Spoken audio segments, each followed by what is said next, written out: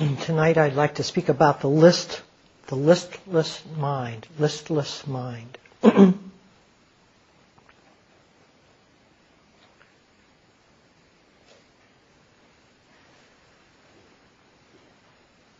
Already within the day, we have seen the parade of mental states, right? It's like just like a parade, like one of the downtown Seattle parades that go on periodically. You sit there and from the street corner watch virtually every configuration of our lives pass by, and each one has a certainty and a conviction when we're in it that is absolute. Hopelessness offers no hope. That's what it does. That's how it configures the world. Anger offers no kindness. That's the way it is. That's what it says. That's the way it holds life in that moment. Restlessness holds no calm. Every state of mind holds that as the state of things. The state of things. And yet, if you wait at the street corner long enough, the next parade, the next float comes by, doesn't it? Just as convincing, just as absolute, and just as determined in its conviction. And it is amazing to me that we can be so, even the most aware of us, can know we're watching a parade and yet be totally lost in those states of mind, totally submerged in them when they occur. And I mean, that's what we're doing here, is we're freeing ourselves up from the conviction that each state of mind holds. And yet, you can see how deep the pattern goes, because it gives us very little air to breathe. There's very little air to breathe when each of these states of mind arise.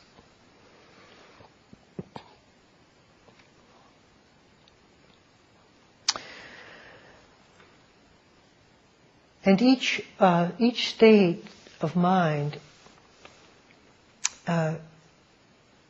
has a story and a relationship to life that unfolds, and our place within that story, and our understanding and our reasonable logic for why this state has its point and its reality, given these factors that arose and the difficulty I'm having. No wonder I'm depressed. And so it has a relationship outside of just it being a state, because it brings in a whole story of unfolding that includes virtually the whole world.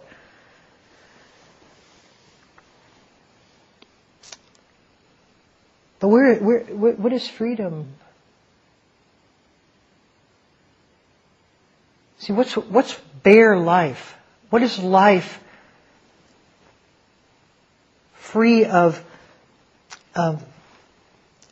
investment?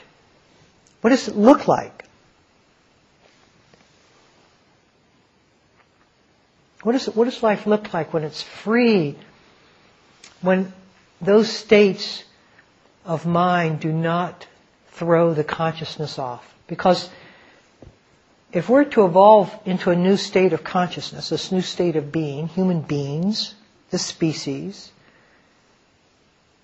this is where the brunt of the work is, at the emotional, attitudinal level. And I don't mean changing attitudes to feel better about oneself. In fact, I was watching a PBS presentation, and it had the speaker was talking about the Tao Te Ching.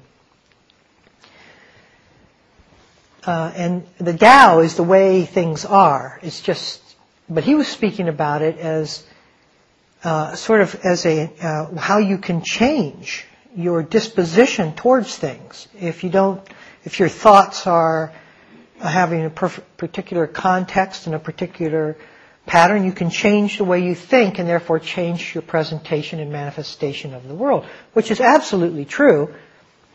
Absolutely, but it has nothing to do with the Tao. It's absolutely true that we can change our disposition and change the way we feel about ourselves by altering our pattern of thought. There's no question. But that isn't Dharma. Not. That's really just adjusting the different levels of... It's just a form of self-improvement, really.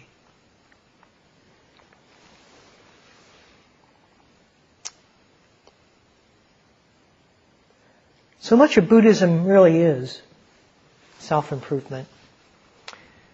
And again, there are times when all we can bring, the only energy we can bring to our practice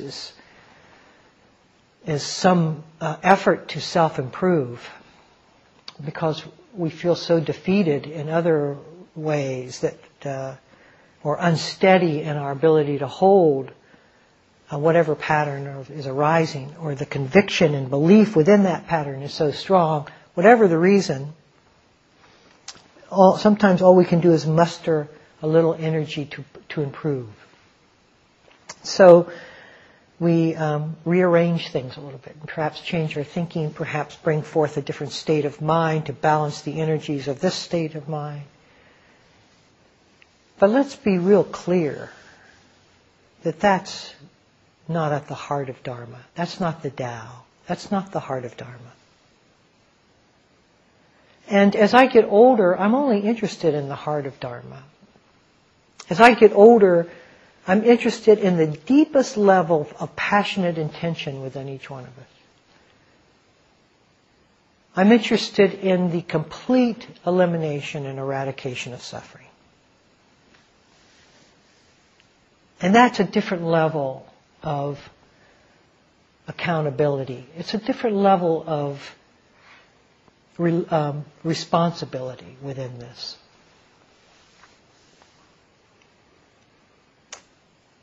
You should probably all know that, because from now on, as I can project my life, however long I live in my teaching within that life, it's only going to get more aligned with that, not less. There just isn't time. Just isn't time.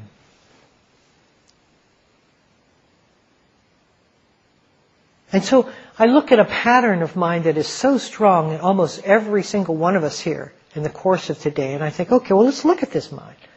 Let's look at this state of mind. This state I call listlessness. Let's look at it. Let's pull the thing apart like a big cotton ball that seems so impenetrable. Let's just pull it out so that it gets very thin, so that light begins to permeate it. Really begin to make it transparent. Let's look at this thing. Because that's what I was feeling, perhaps projected, but I have taught so many courses that I think it was probably realistic, that many of us were feeling that lull of energy, that almost insurmountable object called ourself, that we're trying to get over in some way, or get through, or muddle our way through. But most of us in this room have the experience to know that if we just kind of go through the motions, that something will break. But that's not the Dharma. We can do it, and it will break, just as another float will come through the parade. But when that same float arises again, we'll be pulled down to whatever level it takes us again and again and again, each time the float passes. As long as we try to manage the energy in a way that offsets the difficulty we're having with it. And this sense of listlessness is, to me, the composite of that word has a whole continuum. including boredom and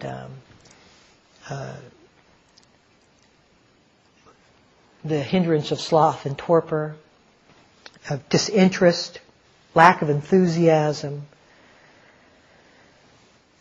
just a kind of heaviness of spirit.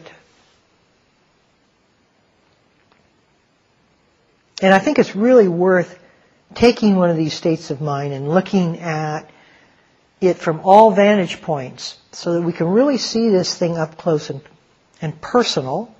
To get to the impersonal, we have to go through the personal to see what it says to us about ourselves, the image that has, the way that it holds such a convincing a feeling about who we are in relationship to when it arises.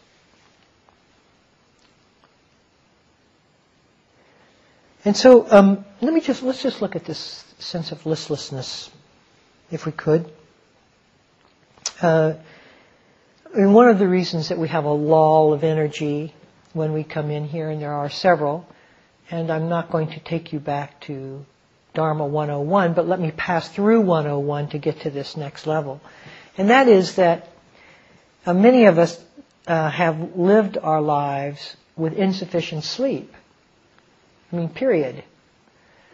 And we don't get 8 hours or whatever is necessary because we are so, we have invested so greatly in our productivity and who we are while we're producing in the productivity of our life, whether it be artistically or whether it be in terms of work-related production, that we burn the candle at both ends.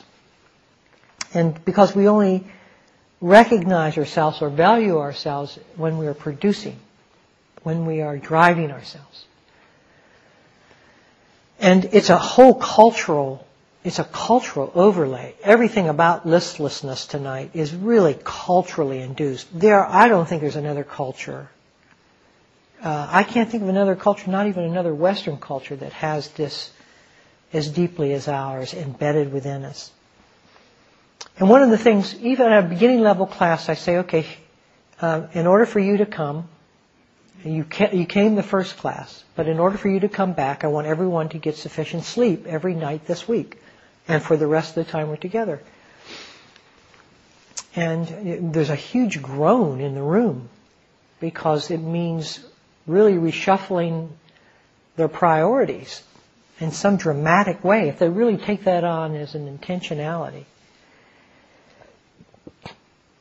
So part of it is just that we have this crest of fatigue and how we have driven ourselves in our life. And then as we move into a slowed pattern, that wave hits us and crashes over us. And we feel the weight of the residue of the fatigue of the weeks or years on which we have been running on empty. So that's one of the reasons that we have a lull. And may I say that some of us are caught in patterns of that, where every job we take, regardless of what that job is, we go at it with the same degree of intentionality. We get overburdened. We lose our sense of self-valuation, self-appreciation. We get over-anxious, tense, stressed out. Regardless of the money often doesn't have any factor to do with it at all. Every single time we take a job, this is what we're doing. And why is it that we're not learning about what it is that we are, why we're butchering ourselves? Is there not a point of suffering, of pain here, of psychological pain, in which I am overextending myself to show something, to show the world something that I feel like I have to play out when there's this huge deprivation internally? that only through my actions will I be evaluated or appreciated.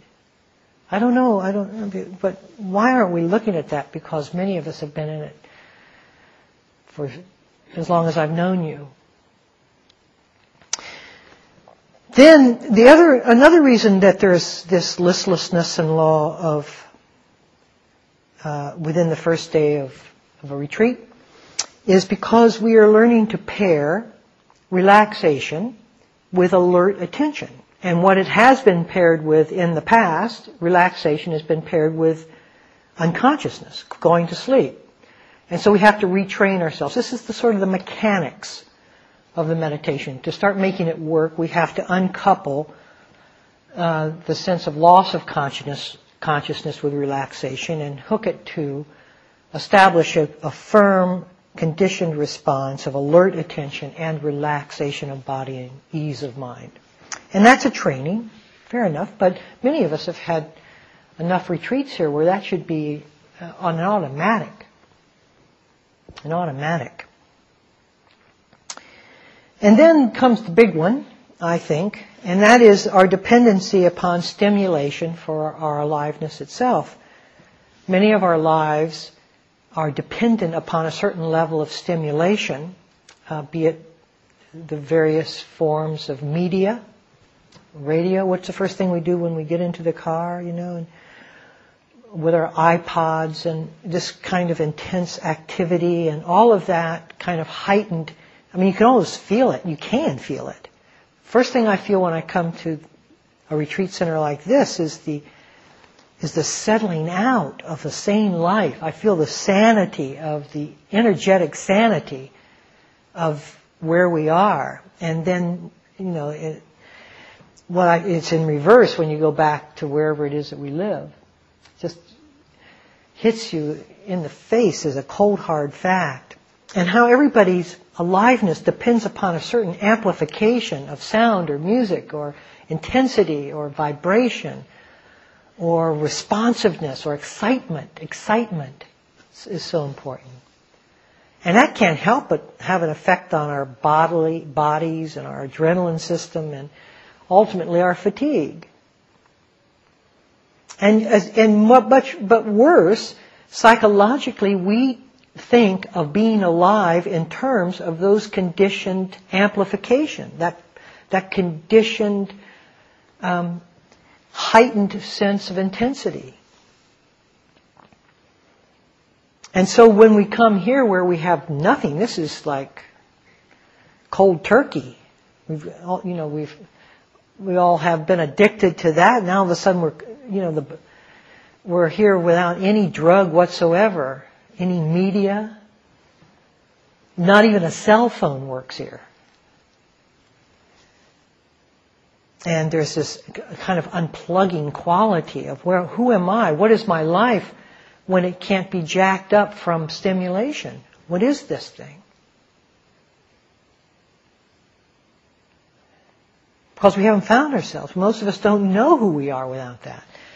And we may have a week or 10 days or maybe even a 3-month course here and there in which we find out, but only to live the other 9 months or 90 years without it. And so, which weighs in more? When I used to get off of retreat, the first thing I would do is go to a movie. Just to fill it back up again, to somehow re-stimulate myself so that I could get back into my normal bodily and mental frame of reference. How many of us just allow ourselves to live? See, that's what the Buddha was talking about when he was talking about the simplicity of life and renunciation of the senses. He wasn't talking about some hardened restraint and of making it a difficult life. He's just talking about sanity of being, knowing who we are and living from who we are rather than from the amplification of other external sources. And most of us equate, and this is a huge, really, joy with excitement. We think that excitement is joy. And so when we can become excited, we equate that as being sort of the peak moments of our life. Those moments that have some value, some true significance are the ones where we're most excited. If you look at what excitement feels like in the body and mind, it really isn't very pleasant. And as you start noticing the unpleasant quality of excitement, you'll start seeking joy. Because joy doesn't have that heightened activity level or frenetic quality of activity. Joy is just appreciation of the heart, a full-heartedness. We have to show up for life in order to be joyful. We don't have to show up at all for excitement.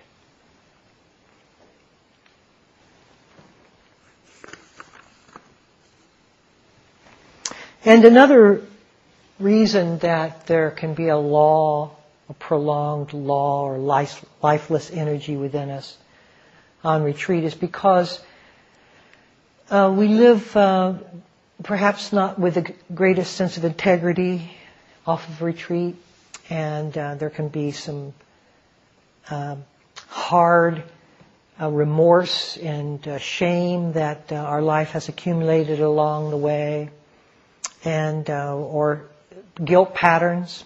And so when we sit down just with our own minds, those shameful events begin to arise, or patterns of grief, all sorts of unresolved issues within us. And the duller we make our minds, the less acutely we have to face those patterns. So there can be a kind of like a thud rather than a sharp, crisp focus of what our lives have been about. And so the dullness of mind can act as a defense against seeing something in sharp image.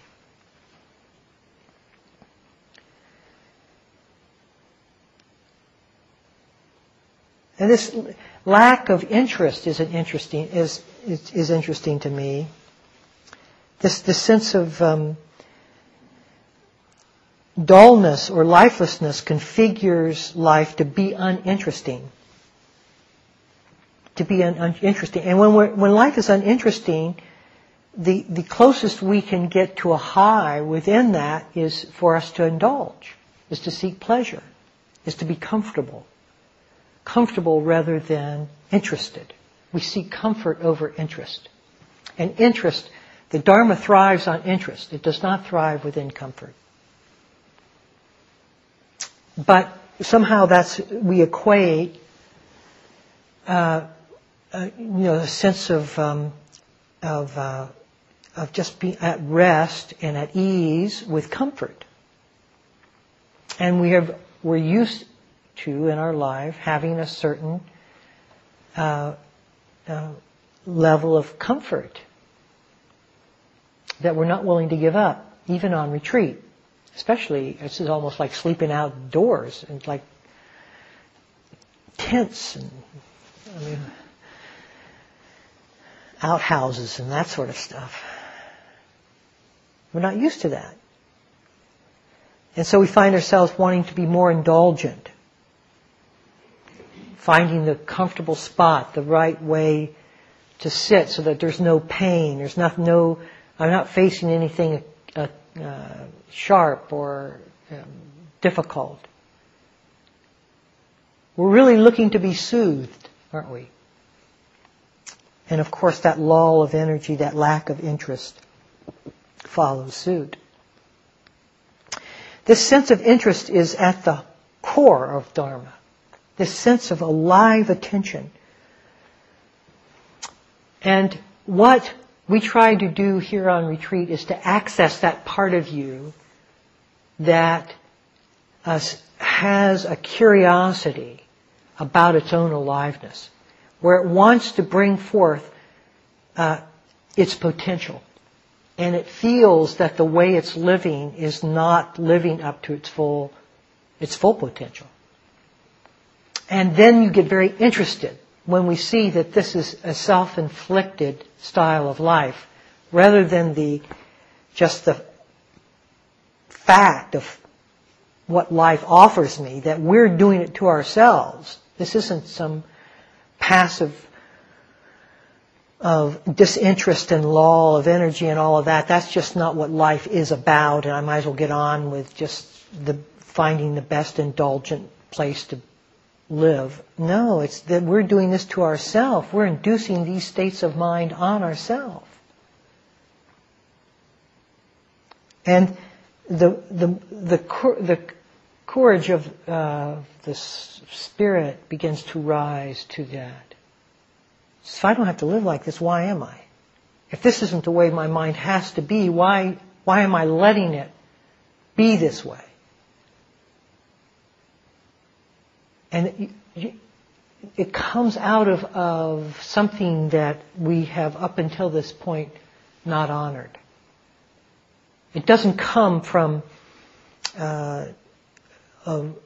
reflective thinking or ponderance.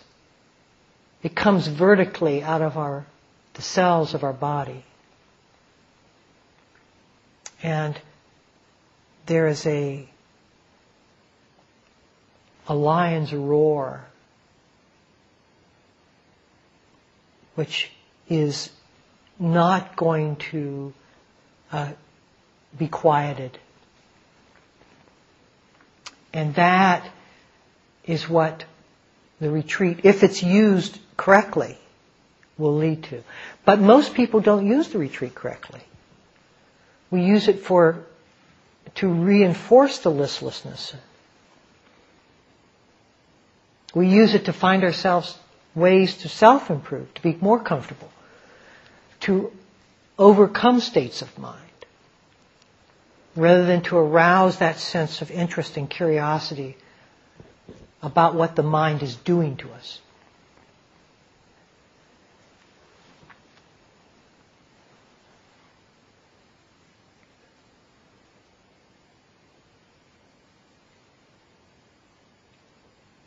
And the problem is that most of us have such anxiety when we have a lull of energy, because it resonates deeply within core issues of ourself.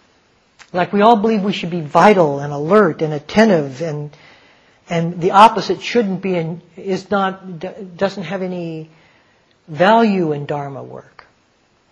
And so when there is a lull of energy, we don't think that's Dharma at all. Vitality was what it's all about. Kind of acuity, crispness. But what about when the energy just isn't like that?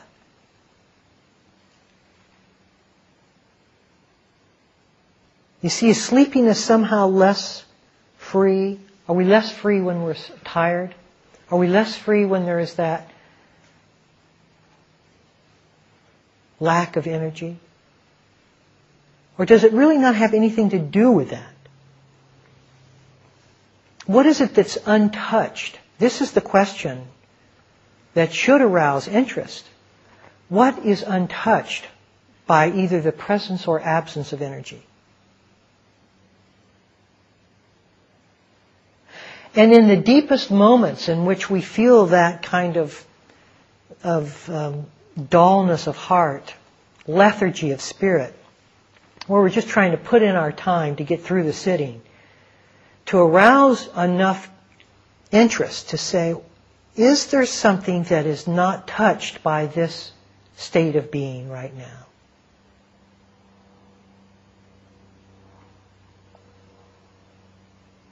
Because if we invest in the energy, then we're going to be moved with the energy. We're just going to be moved right into the patterns of sleep and boredom. But if we reconfigure our attention so that it can hold boredom, so that it can hold the very sense of energy itself, then there is the sharpness doesn't come from the energy, it comes from the interest in the lack of energy.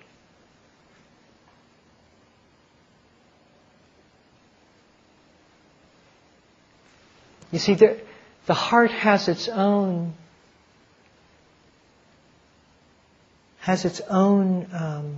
source.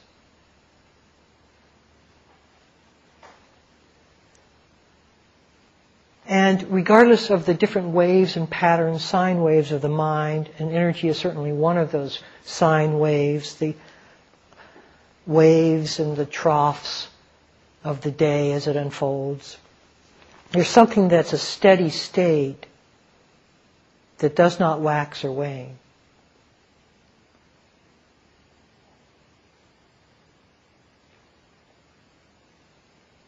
And that is not moving to that, beginning to invest in that which is holding the energy, is not self-improvement, because it has nothing to do with the sense of self. It has to do with the willingness to move beyond those patterns which have defined me my whole life.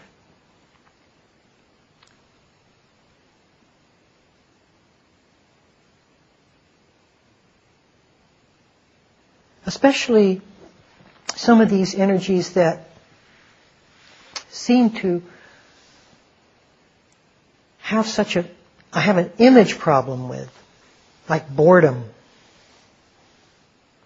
Because boredom implies something about me, that's why I have such a difficult time with it. These states of dullness imply something about me, about my ability to meditate, about who I am. And so I'm not happy just being present to those states. I want to change them. I want a new fix. I want a new meditative configuration here so that I can be proud of this presentation in this moment. Something that's quick and alert and attentive. And so when I go into an interview, I can say, well, I've just had a wonderful retreat. I've been attentive and alert.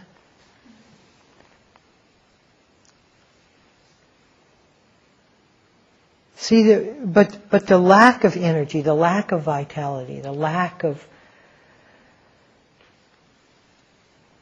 that holds an image. It's something that I fear I might really be if I let down my guard. I might just be boring person.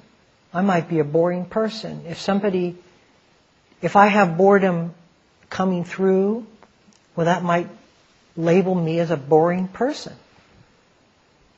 Or ordinary. Worse than anything is just being ordinary.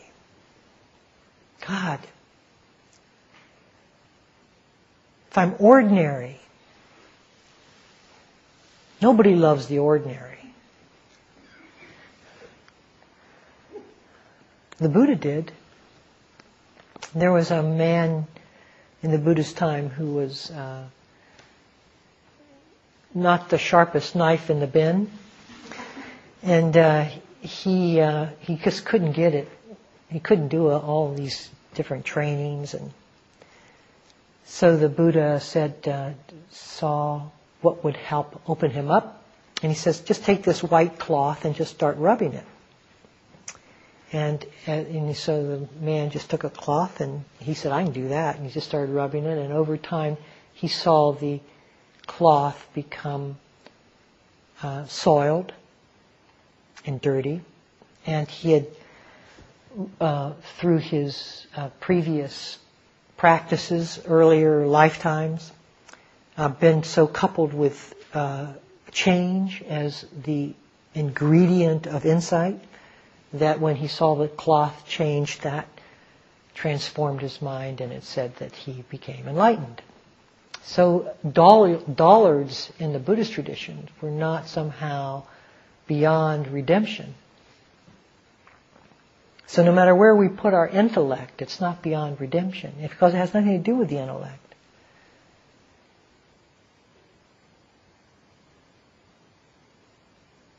So am I just average and ordinary, and do the states of mind warn me that that image is activated, that I'm afraid that what I'm seeing here is more fundamentally who I am, just being typical and routine and ordinary and average, and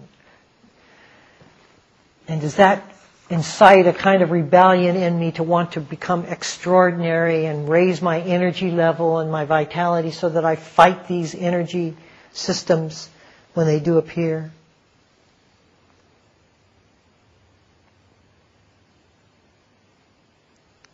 You see, have we ever examined some of these states of listless energy like boredom? Have we ever looked at what boredom is? Have we ever spent some time actually interested in the very thing that seems to be disinteresting, like boredom?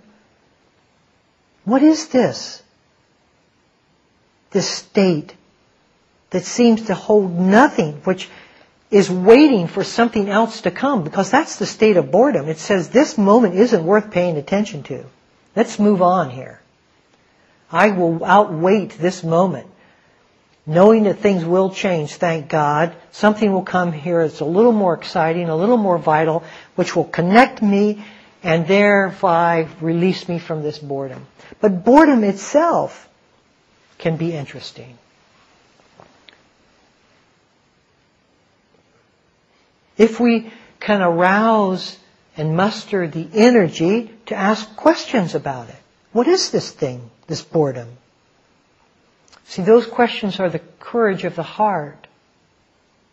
Those questions aren't induced just a mental question. They're encouraged. They're questions from the heart. What is this thing that seems to confine me to such drab circumstances? This boredom.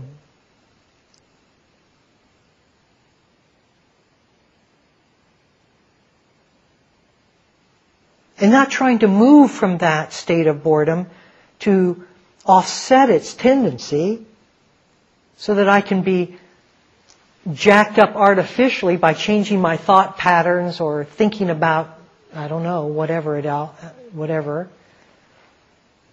If we do that, if we just do juggling acts in this thing, we never see the truth of each state of mind. Each state of mind holds the truth of freedom within it. Every state of mind is essentially free. And if we don't know that, then we have to go into that state of mind and find its freedom within it.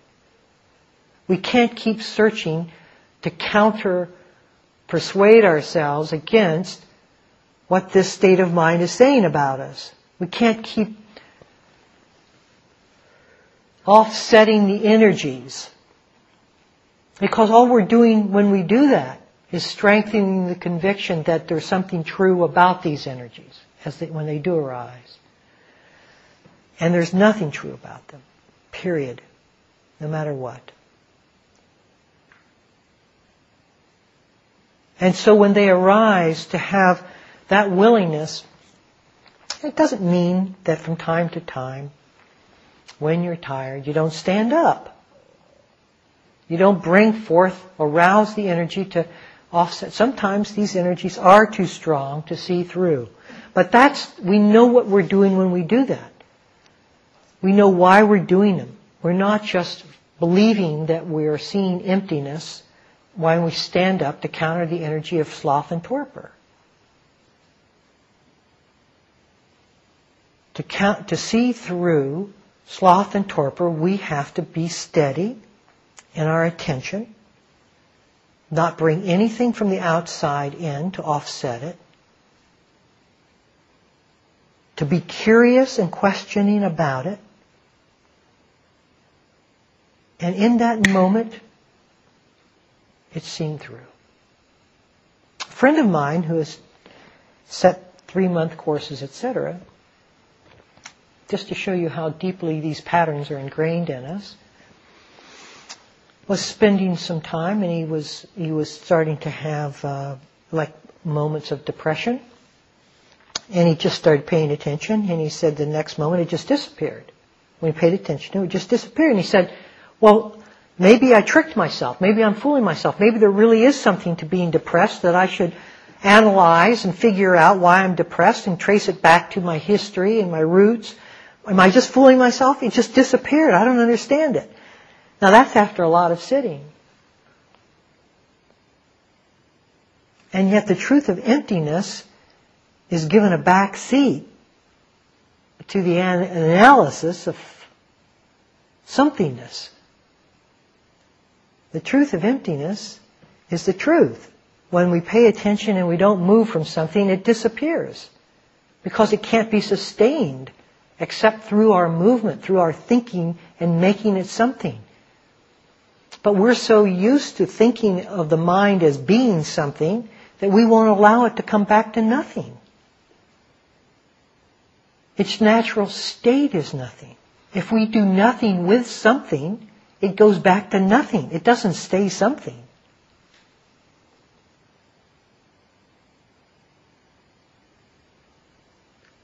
And the deepest and most ingrained patterns, wherever they might be, and for us in the West, I think one of the deepest ones is this sense of the lack of vitality.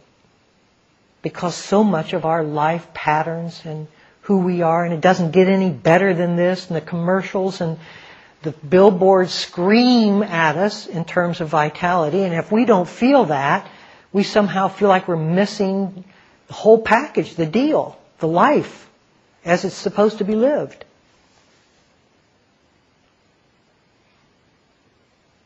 But energy isn't static. It's not consistent. And we don't have to invest our image within the waxing and wanings of the energy, because there's a law in energy that doesn't say anything about us. It doesn't say that we're less interesting than the person next to us. It doesn't say that we're more boring. We can be free of all that intonation.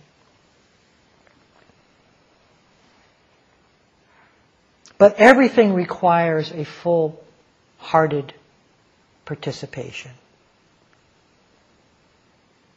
There can be no partial heart here. And if we believe that the image and our need to protect ourselves from the image, then we won't give boredom or whatever might be arising full attention. Because to give it full attention may confirm our worst belief is that this thing represents me, it is me.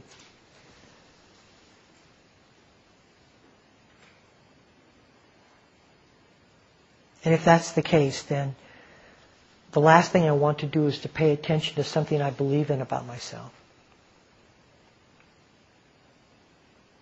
And so we'll give it a kind of a side glance, if we even give it any kind of glance at all. And therefore we breathe life into it through our aversive response. This lack of intentional focus. To see what is really there. To see what is really there. And let it go anywhere. I don't care where it's going to go. I'm opening this book. Just going to let it tell its experiential story. Wherever it's going to take me, it's going to take me. And it'll take me through my images and all my fears. I don't care. What difference does it make? What are we doing here?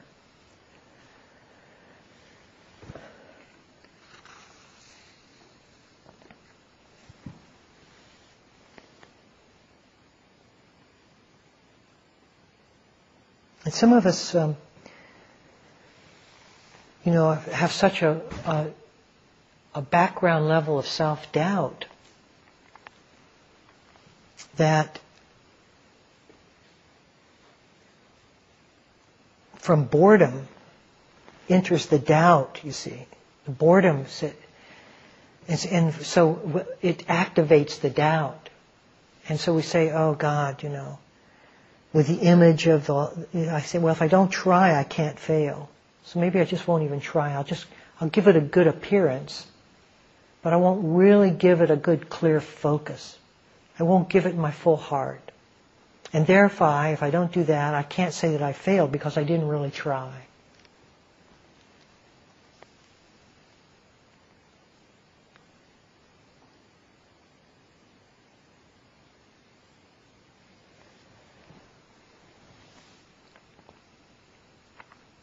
See, we have to be willing to penetrate beyond the mind's will, beyond what the mind brings forward. We have to be willing, regardless of the parade, the floats as they float through, to hold our gaze steady and penetrate right through to the depth. Not be afraid of the implications of any of those states of mind. Doesn't matter. They say nothing about me.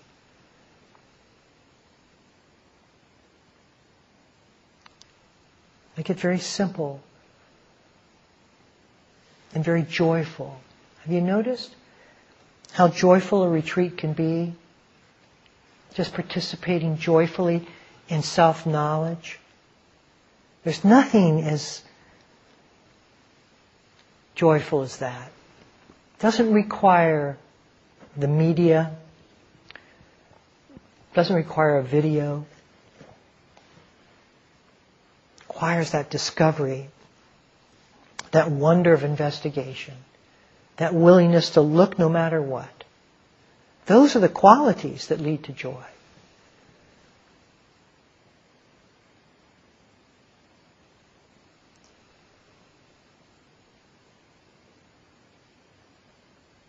And so I look at the ordinary. If the ordinary arises, I look at the ordinary.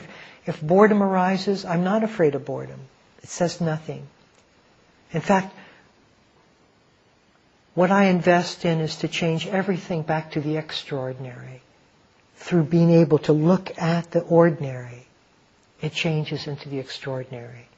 The mundane changes into the sacred by my willingness just to bear complete attention upon it. To see it for what it is, not for what I believe it represents in me. And that transforming quality of seeing the sacred within all aspects of life connects us to an ongoing wonder, an ongoing joy that permeates every aspect.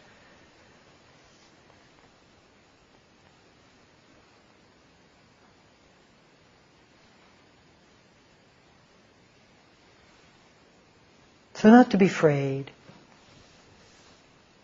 In the deepest, most fearful areas of ourselves, those areas where we think we're just not up to the task, it's those areas that we invest with our interest. Those areas that hold the most encrusted sense of our image, our most decrepit belief about ourselves.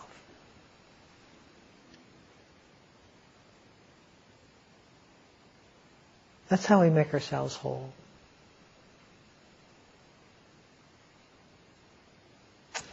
Thank you all. Can we sit for a minute or two?